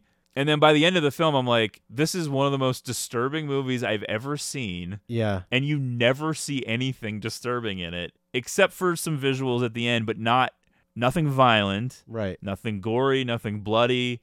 You never see anybody get killed. You never see anyone get hurt. And yet I was like, this is the most disturbing thing I've ever seen. It's so upsetting by the end of the movie. When we walked out of it, I was like, yeah, I liked it. I had a vision of what I thought it was going to be, and it pretty much was that. Although the whole thing at the end, I found like that was completely unexpected to me. Yeah, I do not want to spoil. Sure. What that, it is so shocking and jarring that I was like, whoa. Exactly. And it really stuck with me. Yeah. Like, I found myself thinking about it that night, like the next day. Yeah. And a lot of other people have kind of said the same thing in their reviews. Because the first part of it, you're like, yeah, this is what I thought it was going to be. And that's like an interesting angle, and it's a powerful thing, but not a lot of surprise here. Yeah. And then just goes on, and you're really like, oh, there's a whole other level to the darkness here. There's so many levels. Right, to it. yeah, There's so many things going on. Layers There's so many things to think about. Yeah. Ugh. Certainly not uplifting. No. But really powerful stuff. And it really stuck with me for days after seeing it. And it, obviously, with the movie coming out now and just the world in general and how the world is for the last 10 years or so, it's just been so crazy that you start to think about things that have happened in this country and other countries, and you're like, oh, geez. And when you think about history and you learn about history, a lot of times you think, how could this happen? How did this happen? Why were people like that? Why would they think that? How could everyone believe the same thing? That's so dumb or whatever. And then you're watching it happen in slow motion in our lives, and you're thinking like, okay. And then you see a movie like this, and I just think about the mother-in-law character and what happens with her. There's so many things to consider with the different characters and the nuances, and it's basically like everybody has a certain tolerance level of it too. And some people can talk a talk and live a life, but then when they're too close to it, it's but not enough to stop it, but just sort of like, not for me. But you got to keep doing what you got to do. But then other people are just right up in it, right alongside it, and just so detached and so, it's you haunting. Just see like the darkest traits of humans in ways that you just never would have imagined. And then you realize that not only was this what it was like, but there's probably a million things that they didn't even think of to include that would have come up. Yeah. Too. It's just so grotesque. Oof.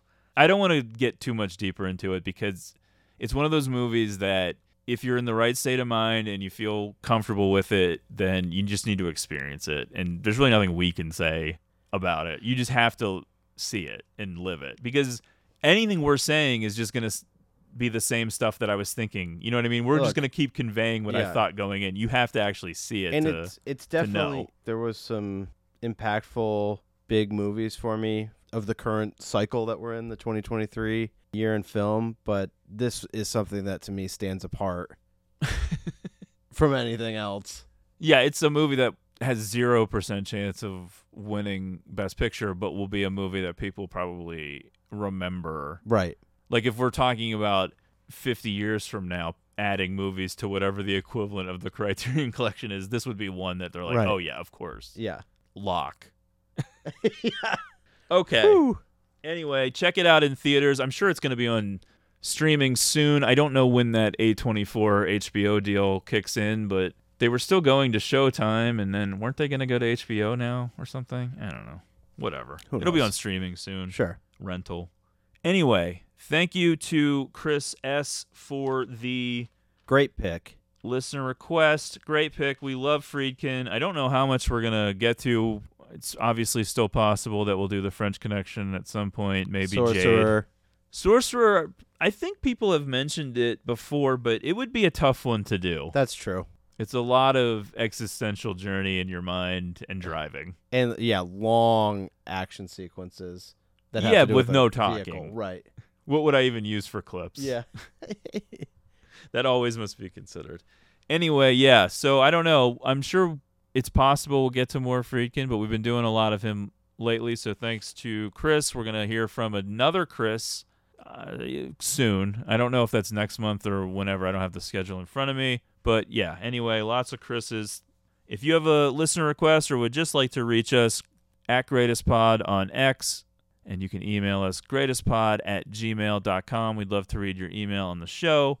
You can also ask us for a free sticker. Please make sure you subscribe to the podcast, and if you get a chance, please give us a rating and review on Apple Podcasts. That stuff really means a lot to us. Absolutely. As do the emails, as do the tweets, or whatever you call them these days. The X's, the posts, whatever you call it. Any of that stuff, any interaction, we love it. We're still going strong. I know the schedule's whatever, but we got no plans on stopping, so hang in there. Stay subscribed. That's the easiest way to know when we actually get it together and post an episode. Anyway, thank you so much for listening, and we'll talk to you soon. To live and die in L.A. California. What you say about Los Angeles? Still the only place for me. It never rains in the sun. To live and die in L.A. where every day we try to fatten our pockets. Us niggas hustle for the cash, so it's hard to knock it. Everybody got their own thing, currency chasing. Worldwide through the hard times, worrying faces. Shed tears as we bury niggas close to heart. What was a friend, now a ghost in the dark. Cold part about it, nigga got smoked by a fiend. Trying to floss on him, blind to a broken man's dream. A hard lesson, court cases keep him guessing. Plea bargain ain't an option now, so I'm stressing. Cost me more to be free than a life in the pen. Making money off of cuss words, writing again. Learn how to think ahead, so I fight with my pen. Late night down, sunset, like in the sin. What's the worst they can do to a nigga? Got me lost in hell to live and die in L.A. on bail. My angels.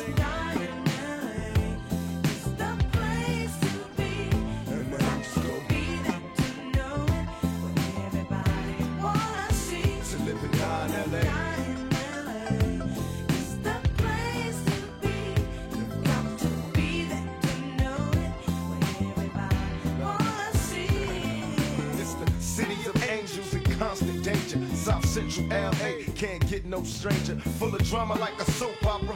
On the curb watching the ghetto bird helicopters. I observe so many niggas getting 3 strikes, tossed from jail. Swear to be right across from hell. I can't cry cause it's home now. I'm just a nigga on his own now. Living life thug style.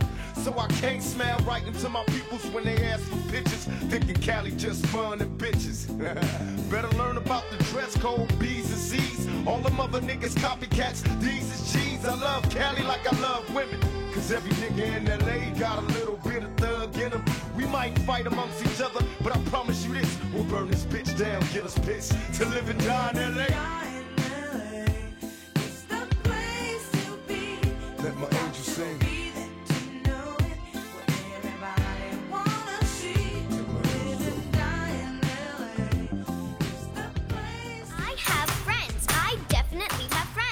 No one can say that I do not have friends.